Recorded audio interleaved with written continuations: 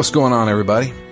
This is Drew here. I want to welcome you all to a new episode of Phoenix Down. This is Phoenix Down, episode number 38.3. We are continuing our playthrough of The Witcher. Not the new one, the old one from 2007, the first Witcher. Hopefully you've listened to the episodes leading up to this because you're going to be kind of lost. But tonight I have with me Matt. Hello. And so we're in chapter 4. The last we left off, we were cornered by the princess who had staged a mutiny of sorts. So she's wanting to take over the kingdom now that the king, Dad's gone, and she's got the Salamandra behind her. And I'm like, well, that sucks. She's gonna kill us. And then a portal opened up, and we showed up in this totally weird area on the shore, and people were looking out at the water, and they never explained what that is. Was it a city? In hindsight, that was really strange. Basically, it was like you're looking at the city of Atlantis out there, and then nobody ever mentions it. The only city that's referenced the entire rest of the chapter is an underwater city, which I guess must be that city. That must just be the top of the buildings that are mostly underwater. Right. That was the thing that got me, was like there's this underwater city and stuff, but I never went there. Yeah, it was a little strange. Yeah. And then you see like the pathway to it. I'm like, all right, finally we're going there. No. No, instead you have possibly well, we'll get into that. So we were on track, you know. We killed the professor. He's dead. You know, we're on the Javed's trail. We're getting ready. We've taken out Salamandra, or most of Salamandra, and you know, we're on the road to victory, you know. And then all of a sudden, Chapter 4 happens, and we're back inside Quest City. Yeah, not only that, but the game basically had been building. You know, Kaer Morhen gets attacked, and the idea is, all right, we have to go to Vizima. The next chapter is the outskirts of Vizima. The next chapter is the poor section of Vizima. And then we get to the rich section of Vizima. So the game was building up to confrontations in Vizima, and now that's just all on hold.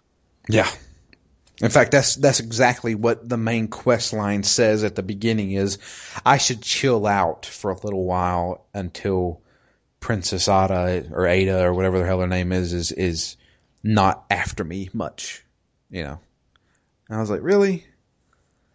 So we run around this town, and it just so happens everybody in this town. What is the name of this town? Is there a name? Yeah, it's Swamp something.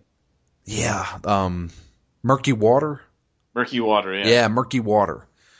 So we're in this small community that's on the shore called Murky Water, and there really is no reason to be here. This game would not have lost anything if we went straight from chapter 3 to 5. Well, there's two things that majorly happen. Technically 3. And I'm not going by this in any real order because it is a lot of side quest stuff. But I will mention them, you know, when we get to them. There's 3 things that majorly happen. One thing with Alvin. So that's one thing I should say. Apparently everybody in this game decided to come to this place. Yeah. Except for Trish and Shawnee. So Alvin is here. For some reason. Yeah. He doesn't know why. We don't know why. I know how he got here. He teleported. So the Salamandra guys were getting ready to capture him.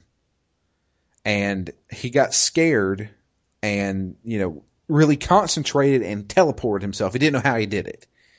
And when he teleported, he ended up in this city, or in this town. At least that's what he told me. You know, and Shawnee was taking care of him. So something with Alvin happens. Something with the Order and the Scoia'tael happens here. and there's this person that we run into that we've been looking for pretty much the entire game. Yeah. Anticlimactic there as well. Oh my god.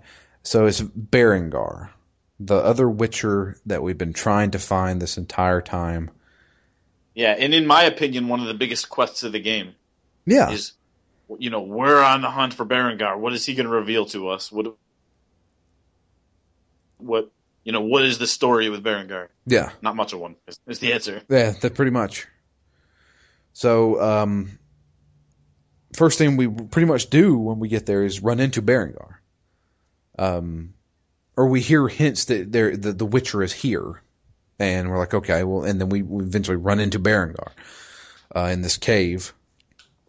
And he won't talk to us. He's all like, sullied up and really defensive about everything and won't tell us anything. So that quest line then becomes, I need to come back to him later on and maybe he'll open up to me. I'm like, what the fuck is the point here? So we go into this town and there's a bunch of different side quests. Dandelion. Now, I haven't mentioned Dandelion much, but he's been in the second and third chapters a decent amount. Yeah. Dandelion is basically a bard.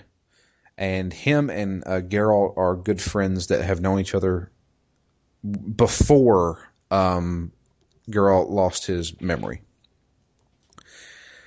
And he has a lot of stuff written about Geralt. Yeah, he's wrote many ballads and songs and stuff about Geralt and his exploits. And I would say this is the one guy Geralt truly trusts. As far as besides the person you choose to, I guess, court. Yeah, I don't even trust Triss, and I chose her. Yeah, I don't trust Triss. And I went with Shani. And so he's there, and he's supposed to be doing this stuff for a wedding. He's supposed to be, playing the music and stuff like that, and everybody's real excited about this wedding, and there's this guy here. And on top of that, he's kind of like somewhat of a political leader. His dad is the mayor of this town, and a lot of people go through him to talk to his dad, and they're having issues with the fish people of the shore area. The Voidianoi, yeah.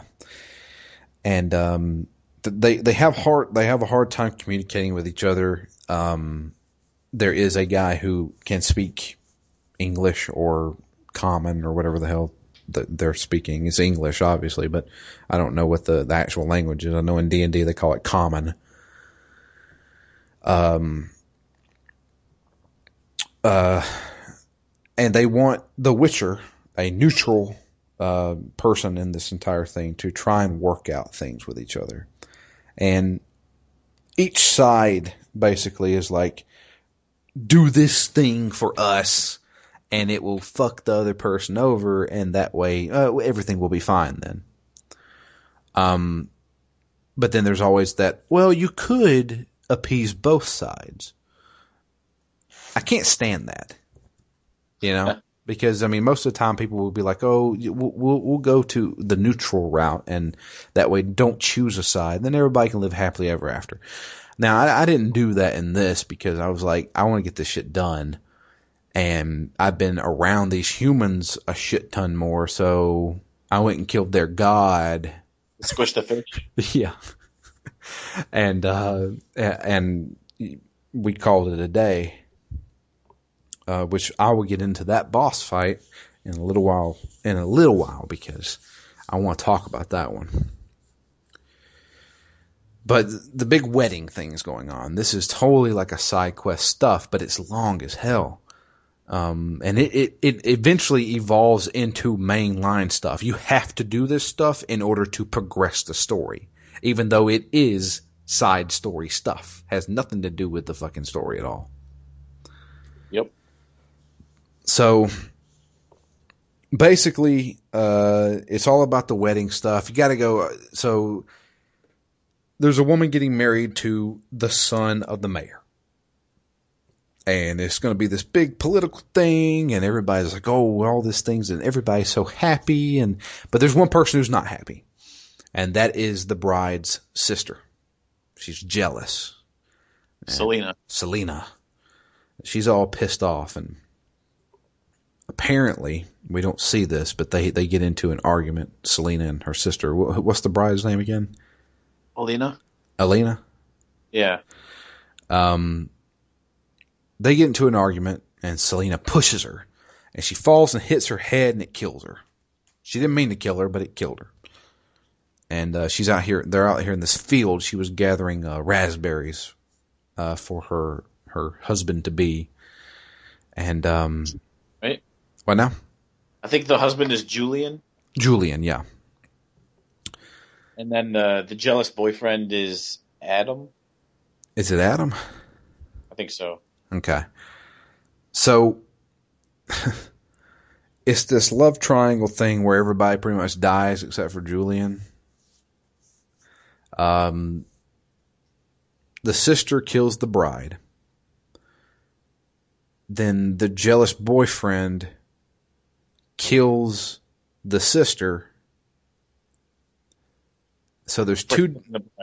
Yeah, so there's two dead people. One of them becomes what they call a noon wraith.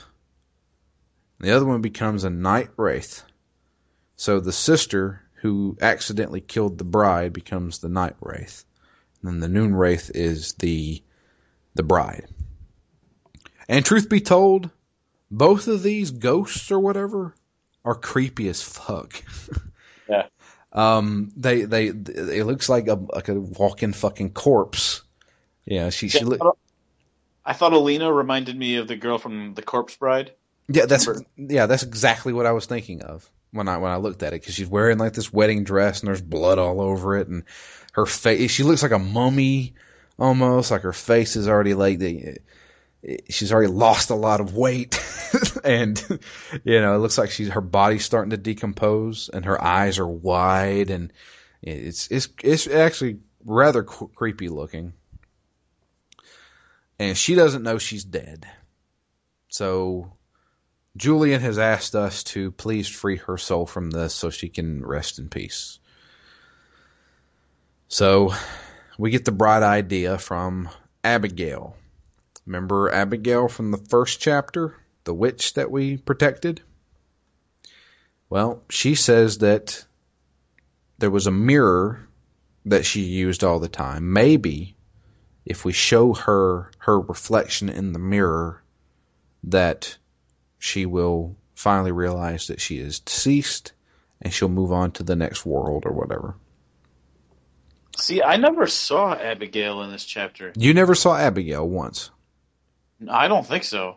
So who were you talking to for all this stuff? I don't know now who told me about the mirrors. I thought it was the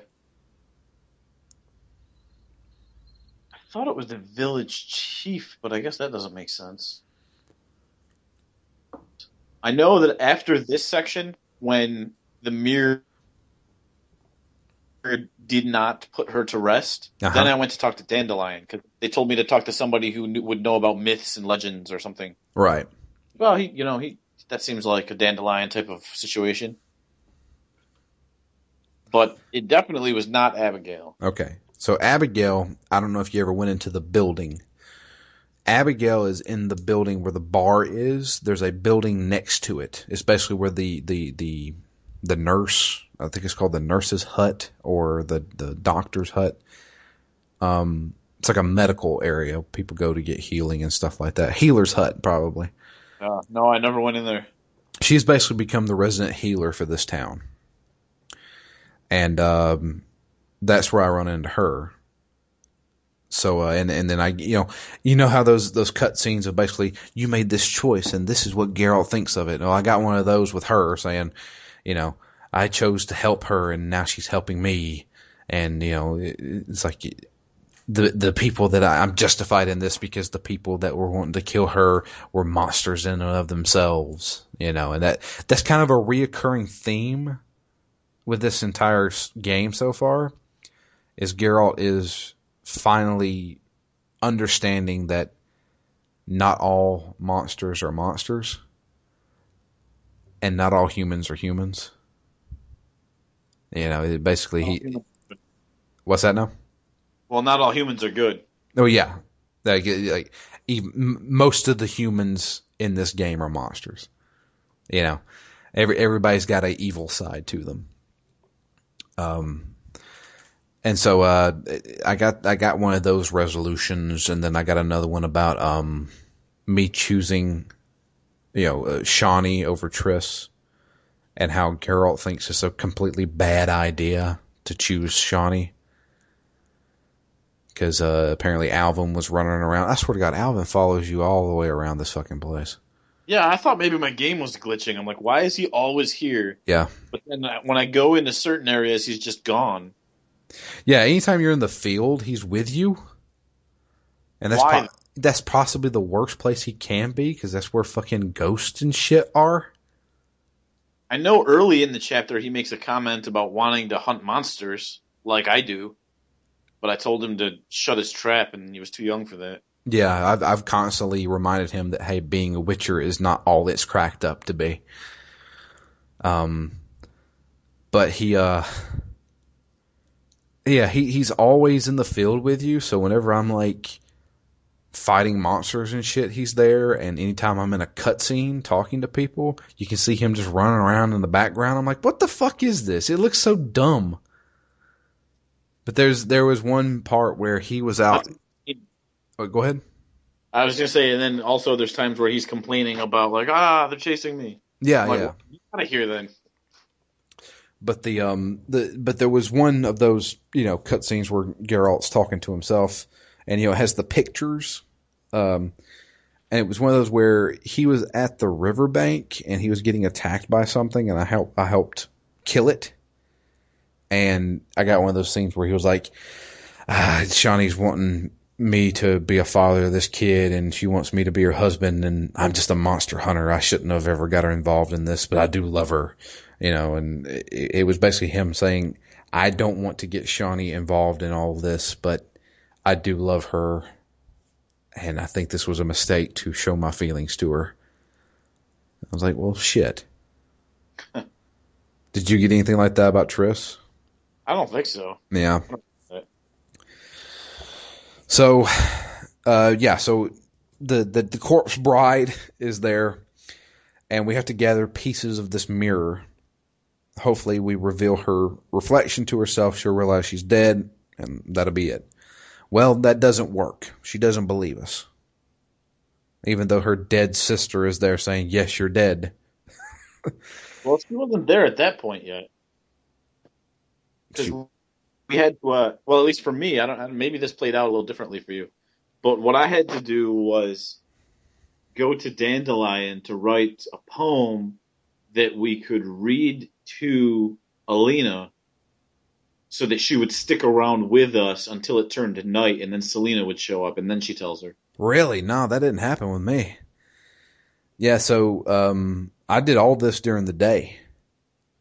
And what had happened was I tried the mirror, it didn't work. I went and talked back to Abigail. She told me, you need to figure out a way to convince her. She was about to get married. She was in love, and maybe a song will help her or something like that. So I go to Dandelion, and I'm like, hey, I need you to craft up a song and help me exorcise this fucking ghost.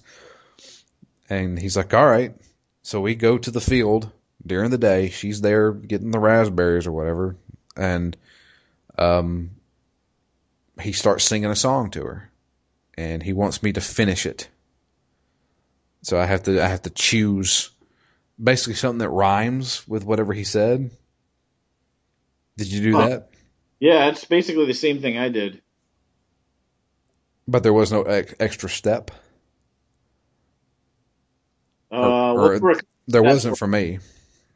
I had to pick the verses, and then eventually, because we were supposed to meet in the field at dusk, so at the end of when Alina would be there, but before Selena would show up.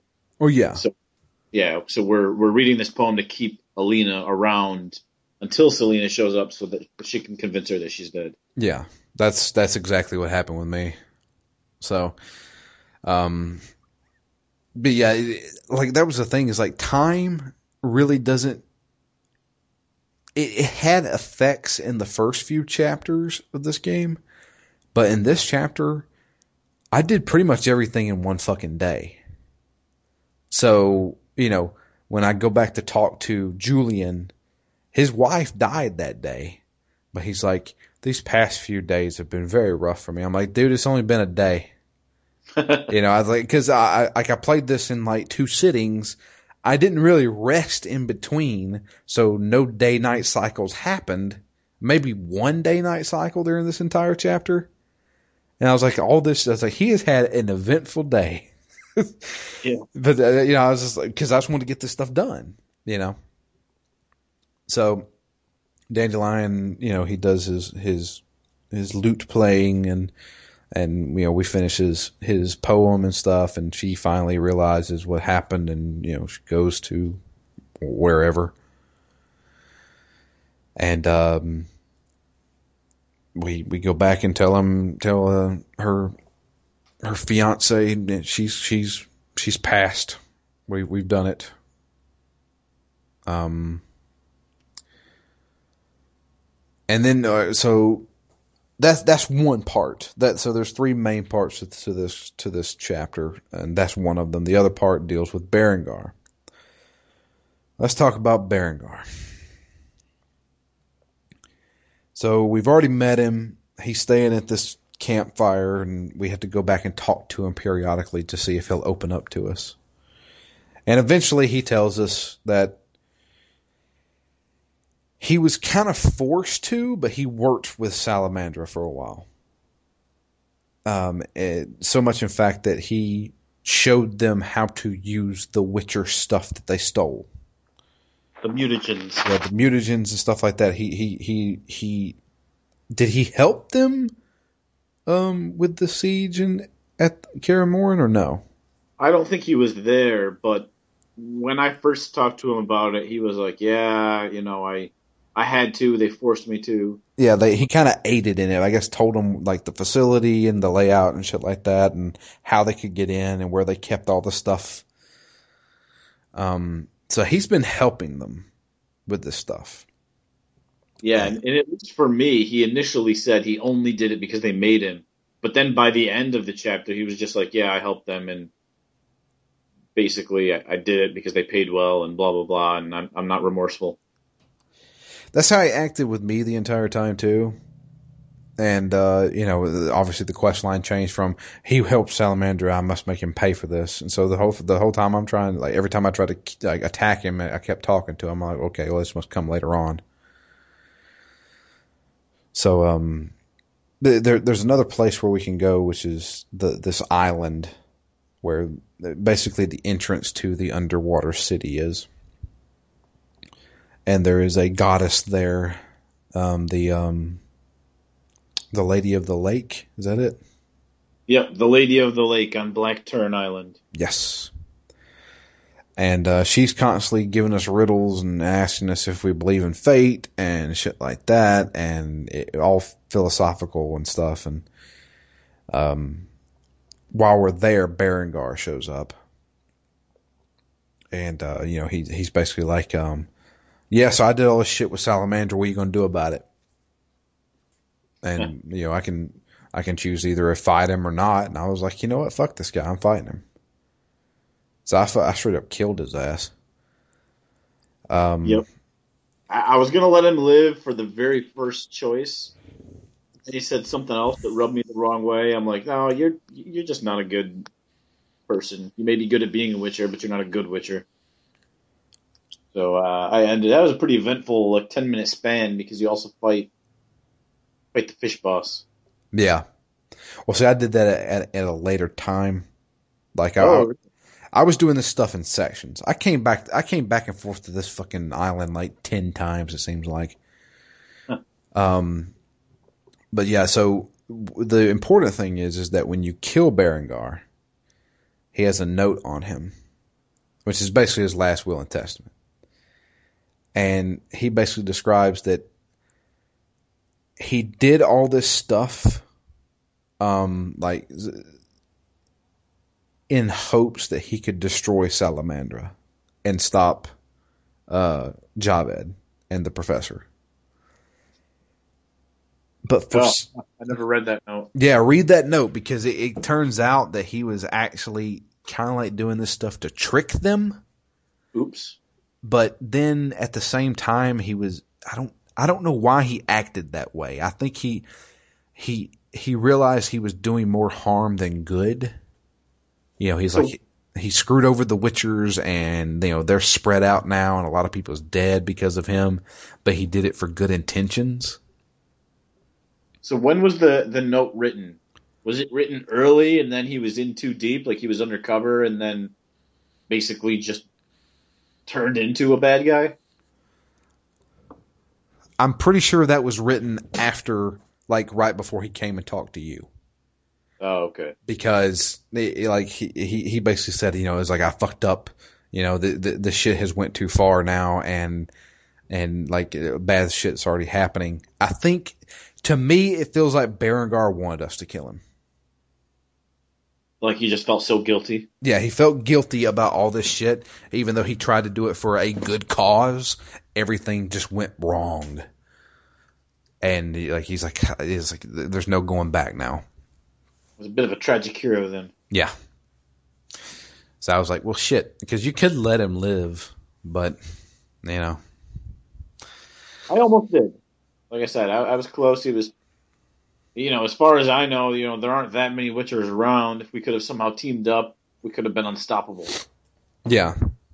So I was going to give him the benefit of the doubt until, you know, partway through that conversation, I was just like, no, you're just too much of a douche. Yeah, this guy was too much of a dude. He kept egging you on and shit too. I was like, all right, you want to play this fucking game? You realize how many people I've murdered? So, I mean, I chopped his fucking head off. So, yeah, that's the end of Berengar. End of that storyline. In the end of a almost game-long storyline. Yeah. And then the final thing you have to do for this chapter is deal with the humans and the fish people. And it's one of those things where both sides are kind of like, fuck over the other guys and won't have to worry about them anymore. So the humans are like, look, they worship this weird fish god thing. If you kill it, they won't know what to do anymore, and they'll leave us alone. So I went to the island and killed their god. Dagon? Yeah, Dagon. So let's talk about this fight, because honestly, I don't even know how I fucking did it. Because every time I tried to hit him, he would parry. So I couldn't do any damage to him. Right. I don't think you can. It didn't matter if I had any type of style. It was fast or heavy or area. He had two minions running around trying to attack you too. If you killed one of them, he would summon another one immediately. Yeah, but every time you killed one, he lost like 5% of his life. Oh, he did he? His life, yeah. See, what I thought and how I really damaged him was, I have been leveling up a certain type of sign. It's the sign where you put a trap on the ground. And I've got that sucker leveled up. I've got every bronze and every silver point in that thing. And so when I drop that little thing on the ground, these spikes come up out of the ground and does some fucking major damage to some dudes. And I kept luring him over to that trap, and it'd do a lot of damage to him. I'm like, yeah, that's how you do it. But man, that fight was nuts. I had every fucking potion drink and everything. I was like, damn, I can't do anything to this guy. So I just kept putting that sign down and stuff, and eventually got him by the skin. Are you sure those were even doing damage to him? What's that? Because are you sure that the trap was doing damage to him? I'm pretty sure it was. because nothing I did even a single point of damage to him. But every time you killed one of his minions, like a lightning bolt would come out of it and it would hit him and he would lose life. So I thought that was the only way you could beat him. I didn't, and I think I used the Igni sign on him, the fire sign, but I don't think that did any damage to him. Maybe it did. I'm pretty sure my trap was doing stuff to him. I could be wrong, but I think it was. Huh. But yeah, man, I killed a shit ton of his minions though. There was remains laying everywhere, and they had absolutely nothing on them. So we killed that guy. Went back. Got a sweet sword. Yeah. So that was the thing. I had finally got enough meteorite rocks and enough.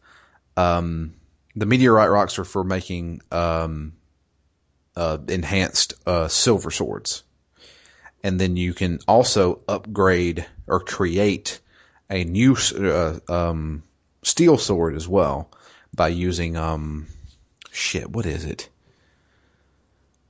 I was going to ask you how to do this because I've got a bunch of meteorite. I've got diamond dust, which I think is just a temporary buff. It is. It's a temporary buff, which is a fucking awesome temporary buff. Is it? Oh god, yeah. Diamond dust. If I'm going into a boss fight that I know I'm going to have some trouble with, I always put diamond dust on. That's 40% extra damage. Oh wow. Yeah, it's significant. And I've got a bunch of runes, but I don't know what to do with any of this stuff really. Now the runes, I believe, are also temporary. Yeah, I think so. But the meteorites, you have to have 3 of a certain kind. So it's not. No, you can't combine them. You have to have 3 red or 3 blue or 3 yellow, and then they can create or imbibe them into the silver sword. So who does that? Do I do that myself? Just No. in the menu? No, you have to take it to a blacksmith. What the shit? I finally had to just look it up because I was like, I got enough of this shit and I want to get some better weapons because I've been using the exact same 2 swords throughout the entire game. Yeah, me too. And so I upgraded both swords and it was like, man, this is awesome. I'm doing so much more damage and stuff like that. And like the stuff I used to upgrade my sword, my steel sword now has like 30% extra critical hit chance and like 10% chance to bleed on hit and stuff. And I'm just mowing through dudes. And I killed that guy. I killed the god guy and I got an even better fucking sword. And I'm like, fuck yeah. So I just, I can keep that one. Put that there. Kill him. Go back to the mayor. It's done. All right. I appreciate it. Thank you very much. And then something else happens. We go back to the main part right there where the shore is. Yeah, by the Fisher King, the mute Fisher King's hut. Yeah. And there is a woman from the Order there. And she says that well, we've heard that the Scoia'tael has moved in on this area and we're going to take them out. Come to find out, they just not moved into the area. They took some hostages. Pretty much all the people in the village have been taken hostage, including Alvin. Well, we can't let them have Alvin. So, we have a choice to make. We can go in and help the Scoia'tael escape, or we can help the Order come in and slaughter everybody and save the hostages. Matt, I'm pretty sure I know who you went with. Yep, the Rebel Alliance. And I went with the Order. Heartless. So that's the thing, though, is that this entire time I have seen the Scoia'tael as just a bunch of fucking terrorists. You know, robbing banks and taking hostages is not how you get your freedom. And the Order is basically, to me, has been just basically like, you know, dude, you can't do this stuff. We have to keep order here. You can't go around robbing banks and taking hostages. So I went with the order. And of course, like, I go back into town, to get Alvin. I go into town. They're there. I'm like, look, I just want the kid. They're like, okay, fine. You can take the kid. We don't kill children. And I was like, well, shit. If you'd have told me that beforehand, I wouldn't have went with the order. Oh shit, here they come. And the order fucking slaughters everybody. Except for one person. The woman who was leading the Scoia'tael, she gets away. There's always one person that gets away so she can go tell the Scoia'tael leader, hey, this fuckhead Witcher is an asshole. So they get away, and the order's like, well, we appreciate everything you've done for us. You got Alvin. Congratulations. But during the fight, Alvin gets scared. And he does his little concentration thing and then teleports away. And we have no idea where he is. So now I'm meeting up with Dandelion. Dandelion's like, what's going on? I said, well, it's a bloodbath over there, man. But we got bigger problems. Alvin has teleported, and I don't know where the hell he is. So, all right, I guess it's time to go back to Vizima. Yeah, about that girl that survived. She made me nervous, though, because when I first saw her, maybe it wasn't her. Maybe it was when I got in the village. But someone said, like, we know that you've been working with Yavin. We know all about what you've been doing. Stay out of our way. I was like, oh, shit. I'm like, still, I don't like you guys. I'm still going to help kill you. But then she was alive at the end, and she was just kind of standing around, and they said something about they stripped her of her rank, but that she still wouldn't, like, I asked her, I'm like, well, if you don't have a rank, you might as well join us in the Scoia'tael. And she just said no. So you killed all the order that tried to ambush him? Yeah. Huh. So what? Kill them all. I would have been happy sending them away, but I didn't have that option. So did Alvin still do his teleport thing? Yep, he still got scared in the middle of it and did the same thing. Okay. So we have went on branching paths here, Matt. So we'll see how this plays out for us. We go back to Vizima. And on the boat ride there, shit's going down in Vizima. There's buildings on fire. Chaos, pure chaos is going on. When I land in Vizima, I get off the boat, and Zoltan, our dwarven friend, he comes running up saying, dude, what the fuck have you done? And he's like, the order is going around just killing people now. He's like, they're just killing random, like, instead of just going after the Scoia'tael, now they're just saying, you know what? If you're an elf or a dwarf, you're fucking dead. So much, in fact, that they're taking elven children and women and putting them in the quarantine areas and getting them sick of this plague that's going around. So for you, they're doing that just because the Scoia'tael exist. In my game, they're doing it because they exist and because I'm helping them. Okay. I guess. So the end result is no different. I'm just one person. I guess. So in my game, I'm looking at it like I'm working for the Order. These guys who are, a good force to be behind. The guys who are keeping, on the straight and narrow. They're the guys who are making sure no bad things are happening here. But now they're getting power hungry. Now they're turning into the Templars of Dragon Age. And they're like, you know what? Fuck all mages. Yeah. And so I'm like, great.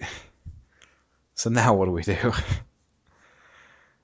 And so I make it onto the dike area. I'm going up the bridge. Man, I've got a fucking slew of Scoia'tael just coming down that fucking bridge. And I'm just having to murder all of them. Yeah, and I'm murdering the Order guards. Yeah. Over and over again. Meanwhile, this is the place where my game decides that it wants to crash. I got real nervous I wasn't going to be able to finish this game. 3 times in a row, I got to the same point on the bridge in my game. Like there was a group of the Order knights around me, and I was in the midst of an area attack, and my game would just freeze and shut off That's exactly what was happening to me in a row. when I told you. When was it? When we were.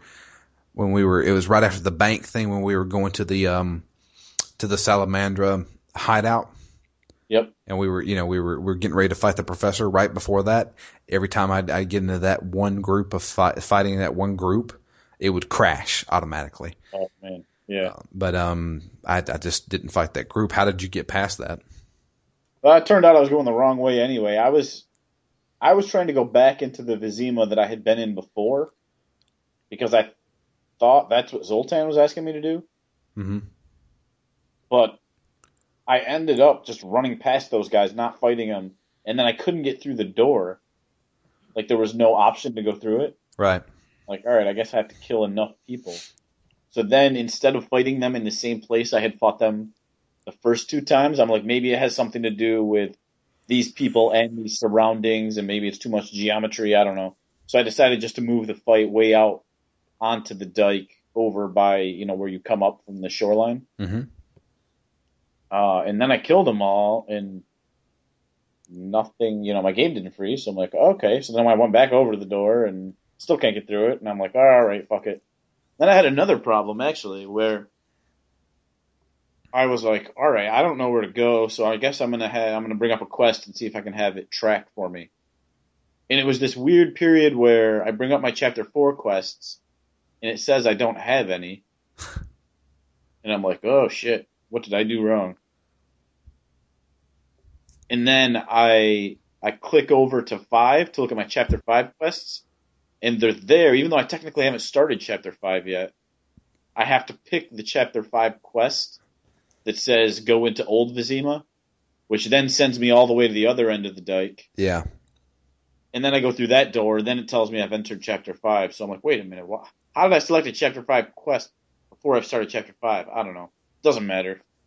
But I got to where I needed to be. Yeah, so I made it to Old Vizima, and I mean, we can talk about the cutscene. So when we make it into Old Vizima, shit's going down. The village, parts of the village are being torched. People are fighting everybody.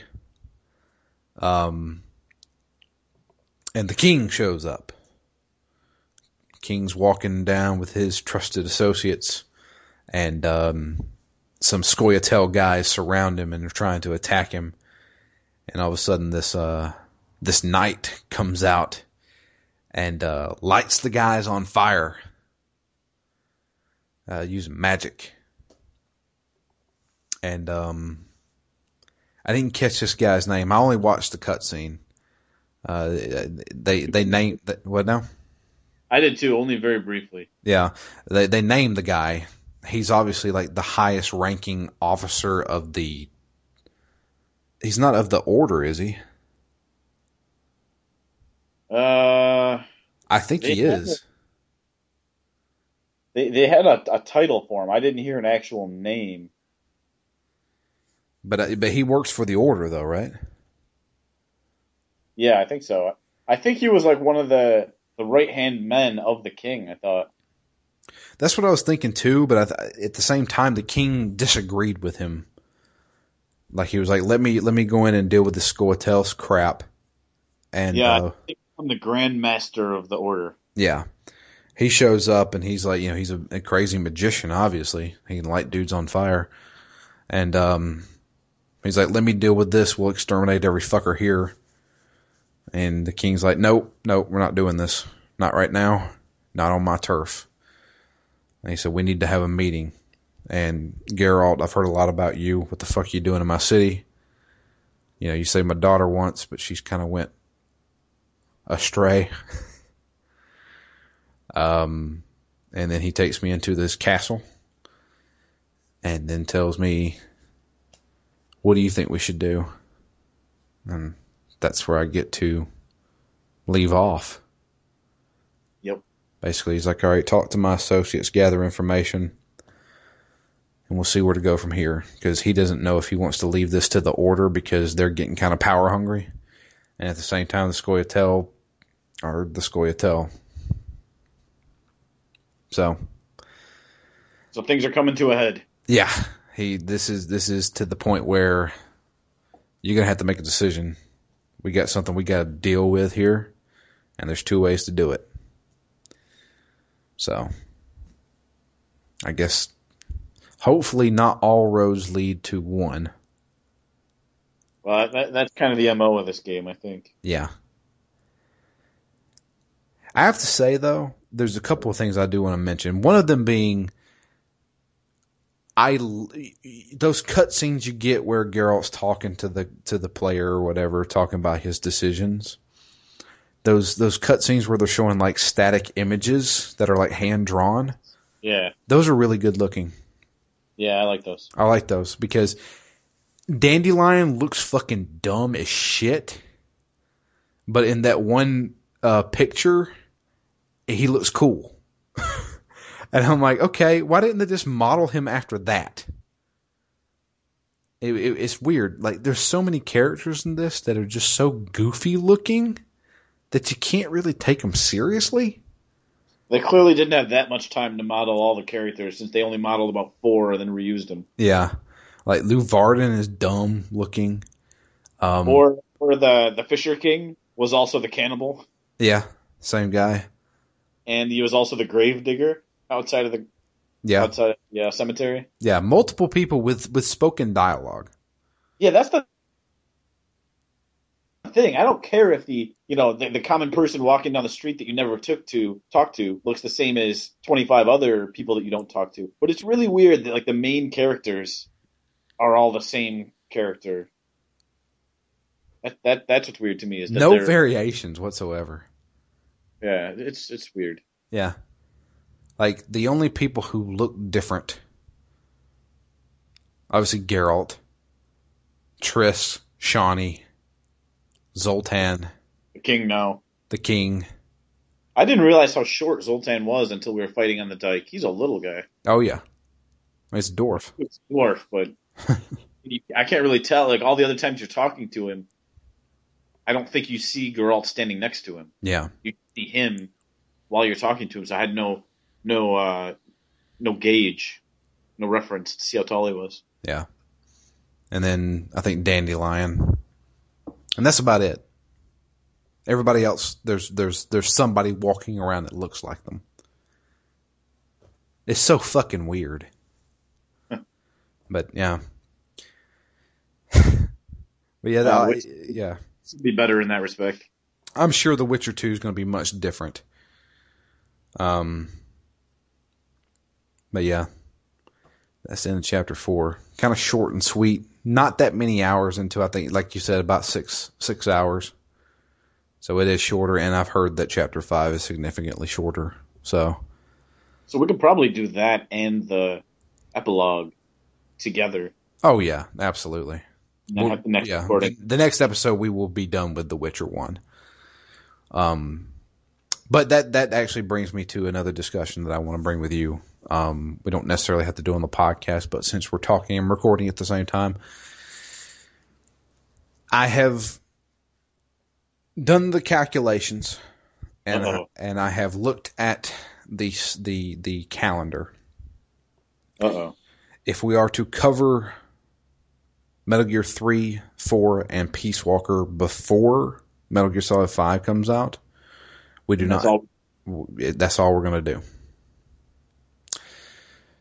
The Witcher 2 will either have to wait or we're going to have to do it some other way. I feel like it does. If we suffered through this one, I want to get to The Witcher 2 and do it on 4 real episodes. Yeah. I'm okay waiting. I mean, I really want to do Parasite Eve 2 as well. Yeah. At some point. So, I don't know how busy you're going to be in the next few months. Do you want to try to do The Witcher 2 as a side episode? Do you think you could handle doing Metal Gear Solid 3 and The Witcher at the same time? How many? It depends how many episodes we're trying to push Metal Gear 3 into. Okay. So here's my calendar. I got it on my phone right now, and I'll bring it up because I did calculate as much as I possibly could with this because I was trying to figure this stuff out. I was like, how can we do this? So today's the 3rd, and we're doing The Witcher 1. The 10th, which is next Wednesday, Witcher 1, we'll finish it. The 17th of June, Metal Gear Solid 3. I've got Metal Gear Solid 3 lasting 3 episodes. So that's 3 weeks. See, that's fairly tight. I don't think in that time I would have a whole lot of time to play The Witcher. Yeah. If we were doing it as 4 episodes, then I would have said, yeah, there's probably enough time in there. Well, so here's my thing. Here's what I'm looking at right now, what I have. I got The Witcher this week and next week. And then the week after, we start Metal Gear Solid 3. I got 3 episodes of Metal Gear Solid 3. I've got 4 episodes from Metal Gear Solid 4. That sounds right. And then I have 3 episodes for Peace Walker. With all that being done, that will leave us 1 week where we don't have anything, and then Metal Gear Solid 5 comes out. Now, my thing is, and I was talking to Ken about it, Ken has already decided he is not going to join us for Peace Walker. He doesn't give a shit about it. Oh. So he's going to be a little bitch and be that way. But we're still covering Peace Walker. What I kind of want to do with Metal Gear Solid 5 is not have a series for it. What I want to do is we play through Metal Gear Solid 5 on our own time, because here's what's going to happen. Me, you, and Ken are probably going to beat Metal Gear Solid 5 within a week or a week and a half, because I'm not going to play jack shit during that week except for Metal Gear Solid 5. So what I was thinking was that when we all finish Metal Gear Solid 5, sit down and have a big episode just talking about the game. Not going through chapters 1, 2, and 3 and stuff like that. Just basically sit down and say, wow, how fucking crazy was this? How crazy was this? What do you think of this? You know, basically just do like a big episode just covering the whole thing. Yeah, no, that sounds good to me. So we could do that. I'm just trying to figure out a way where we could actually squeeze in The Witcher 2. If you wanted to do it that way. So I am open to suggestions on that. I mean, I'm not opposed to just doing The Witcher 2 right after Metal Gear Solid 5. Okay. If you want to do it that way, then I'm down with that. If we can fit it in beforehand, I'm game for it. But if we only have 1 free week, I mean, there's a pretty good chance we miss a week randomly anyway, which doesn't leave us any free weeks. Yeah, that leaves us a 1 week buffer at most. And the thing is, I don't know. It's been a long time since I played Metal Gear Solid 3, and I don't know how many episodes that will take. Ken says it shouldn't take more than 3. And I think if we're diligent about it, we could probably squeeze it in 3. Yeah, probably. 4 will definitely take 4 episodes. Yeah. Because there's a lot of cutscenes. The last episode will be just probably the last chapter and that final cutscene. The final cutscene is a fucking movie. Yeah. Like, I'm not kidding around. Jamie, I know you're listening to this. Be prepared. The ending to Metal Gear Solid 4 is a movie long. It's an hour and a half. I'm not kidding. There's not going to be anything on that scale in 5, right? I think they've said that outright. They're not going to be any hour and a half cutscenes. I don't think so. I hope not. So, I mean, but yeah, like I said, I mean, if that's how you want to do it, we can do it that way. Because I've got that set up pretty much. So, The Witcher next week, finish it up, then go straight into Metal Gear Solid 3, and it will be the year of the gear from then until 5. Yeah, because I mean, when was the last time we recorded 10 episodes straight without missing a week? That's true. I mean, shit does come up. Yeah. And random for 1 week will crop up in there somewhere. Yeah. And that'll give us a week buffer before MGS5 comes out. And when that happens, I'm not going to play anything else.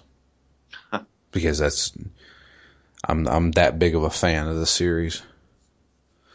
So go with that for now. But without a doubt, we're finishing The Witcher next week, and then we're off to Metal Gear Solid 3. So we got those two worked out at least. I just didn't know if you wanted to try and... I know we were in discussions to possibly doing The World Ends With You as a side project, but I didn't know if you wanted to try possibly doing The Witcher 2 as a side project. Yeah, if we had just a little bit more time, I'd say try and squeeze it in, but I just doesn't seem like we have enough time for it. Yeah. I mean, like I said, like with you, I know you've got way more of a life than I do. So I play a lot of fucking video games, so I could possibly do it, but then I don't want to put that kind of burden on anybody else, you know?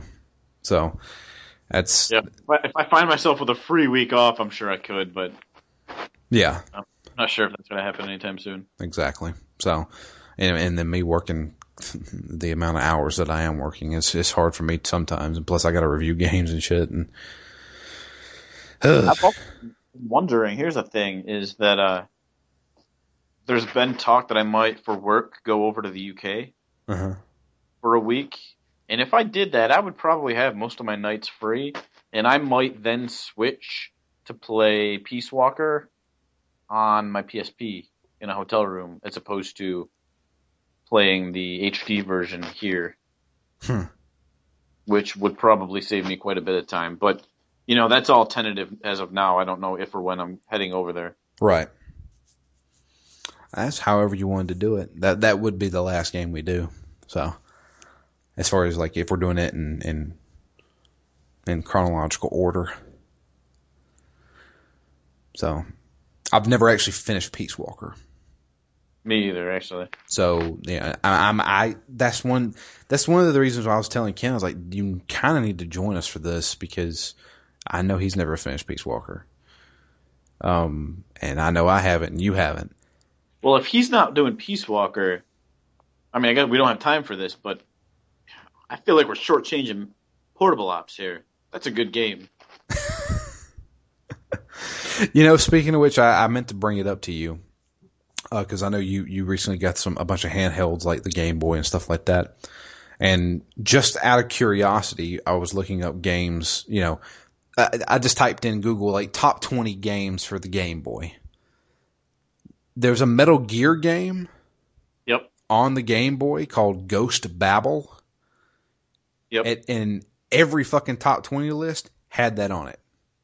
It surprised the shit out of me, because I was thinking a Metal Gear game on the Game Boy. I figured it'd just be a cheap cash-in. Apparently, it is touted as one of the best Game Boy games that's ever been made.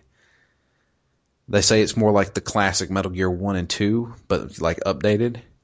Yeah. They say it's not part of the canon.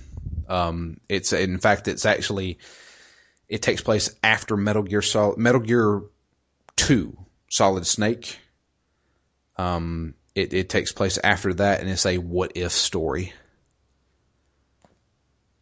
So it's I don't know anything about it though. I know nothing about it either. I watched that retrospective that Game Trailers did, which is a fantastic retrospective on Metal Gear if anybody ever wanted to watch it. And they mentioned Ghost Babel on there, and I was like, huh. And I looked up those, you know, because you were looking for games to play on like those handhelds, and I noticed that a Metal Gear game was one of the best games that was on that system. And I was like, huh, that's really interesting. I looked it up, and apparently it's fucking amazing. So I've looked at getting it on eBay, but yeah, I just haven't been able to pull the trigger because it was, I don't know, $50 or $60. I think. Fucking hell. Yeah, that's kind of crazy for a Game Boy game. But yeah, so we got a lot of Metal Gear coming up, but we're gonna beat The Witcher. I've already made up my mind. I'm gonna power through this shit. Yeah, now that we're here, getting to the end, I really do want to see what happens, and if if any of these decisions have mattered and, what we need to know to go into The Witcher 2. That's what I want. Yeah. Don't really care what happens as long as I'm set up well to get as much out of The Witcher 2 as I can. Yeah, that's kind of like me too, because from what I understand, I haven't really talked to many people. I talked to Ken a little bit because he did play The Witcher 2. I just asked him, I was like, are some of the people from The Witcher 1 in Witcher 2? And he's like, oh, absolutely. So, I have a feeling we'll probably see Triss and Dandelion, at least. Yeah. Will we recognize Dandelion? Maybe he's not goofy as shit in this one. Because right now he looks dumb. He just looks so dumb. And I don't like his voice actor that much. Yeah. So, I don't know. But yeah, that's it. We're done with this episode. It's kind of a short chapter, but we're making it. We're gonna get there. We're gonna finish up The Witcher 1 on the next episode. I do appreciate everybody listening. You can send us emails. It's drew@ztgd.com. You can talk to us about The Witcher or Metal Gear because that's coming up very soon. You can also tweet to us. I'm at DML Fury. Matt is at REMGS. And you can follow the podcast itself. It's at ZTGD Phoenix Down. That's pretty much it. Kind of a more simpler episode, along with some planning for what we're going to do next. We've pretty much got this entire year filled out so far. Yep. Because I guess if we're going to do all the Metal Gears and then do 5 in a big episode and then move on to The Witcher, then it's the Halloween episode. Which have we already made up our mind we're doing Eternal Darkness? I hope so. Okay. Well, that's it then. So we're good through October. Probably even part of November because I don't know how long it's going to take us to do Witcher. We may have to do it like we did with Dark Souls and break up Dark Souls to record the Halloween episodes and then go back to it. This time it's not going to be Siren Blood Curse because my God. Truth be told, besides Resident Evil Remake, our Halloween episodes have blown. Yeah. I did also go searching for Christmas themed games. There's not a lot there either. I'm trying to even imagine. I don't know. Die Hard 2, the video game. That'd be about close. The game equivalent of my movie marathon. Yeah. Die Hard, the Die Hard trilogy, even though With a Vengeance had nothing to do with Christmas. That's a good one. I don't know Christmas. There are no Christmas video games. There you go. You can send me an email. There's a Nightmare Before Christmas game, I believe. Really? Huh. I guess that's Revenge or Otagi's Revenge or something like that. Oogie Boogie. He was the villain in Nightmare Before Christmas. Yeah. I don't know that because of the movie. I know that because of fucking Kingdom Hearts. Because he was a villain in Kingdom Hearts. And I just recently watched one of my friends play through that entire game at my house. And now he's working on Kingdom Hearts 2. So, he wanted to play him, and I like hanging out with the guy. So, it is what it is. Which, fun fact, I'm actually gonna deviate a little bit here. So we went and saw Mad Max last week. Went to the small theater here in my hometown. Went to a matinee. It's cheaper. We get the best seats in the house. And me and my buddy Chris was there, and there was a couple in front of us, probably about 3 rows down. There was another guy, and that was it in the theater. Oh, wow. And then, almost almost as the movie was about to start. I'm talking the lights were dimming, the trailers were done, playing and stuff like that. There was a guy that walked in. This man was wearing all camouflage. And he sat down in the row in front of us, about 3 seats down. This man had something to say about everything in every scene. He wasn't talking to anybody. He was just saying it out loud. To begin with, it was kind of annoying. But toward the end of the movie, me and Chris, we couldn't wait to see what he was going to say next. We were just sitting there because he got into it, man. Like there was scenes where action was happening. He'd be like, "Hell yeah," and stuff like. He'd yell it, and he was very, very colorful with his arms and shit. And like when something crazy would happen, he'd be like, "What the hell?" And he'd yell it really loud, real redneck sounding. And the best part of the entire thing was at the very end of the movie. Like in certain movies where they have the music tempo is risen, goes up, and they're leading up to that big, instant black screen, and then the credits start rolling. Yep.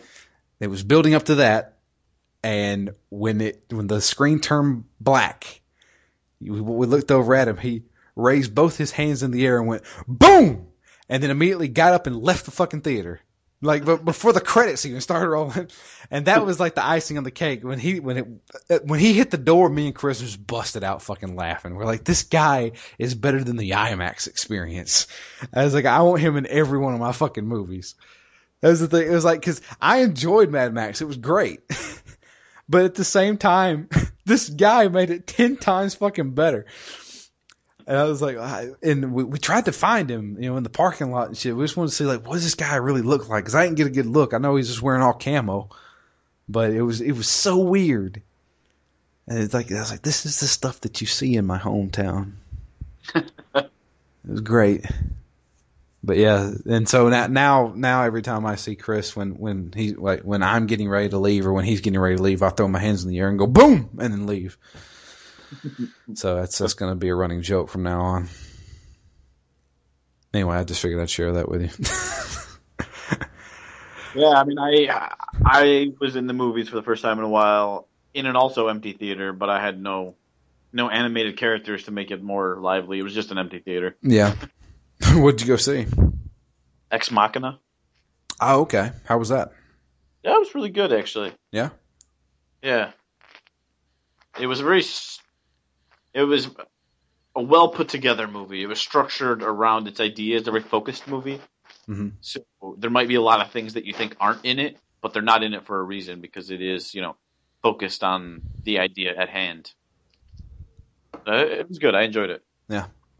Mad Max was great. And it was pretty much nonstop action throughout the entire thing. And it wasn't like mindless action. It was actually really good. But yeah. That's it for us. I'm gonna get out of here now, finally. Wasted people's time talking about my theater exploits. But yeah, we'll be back next week to finish up The Witcher 1. But until then, I am Drew. And I'm Matt. And we are out of here. I hope you guys have a great week, and we will be back next week with the conclusion of The Witcher.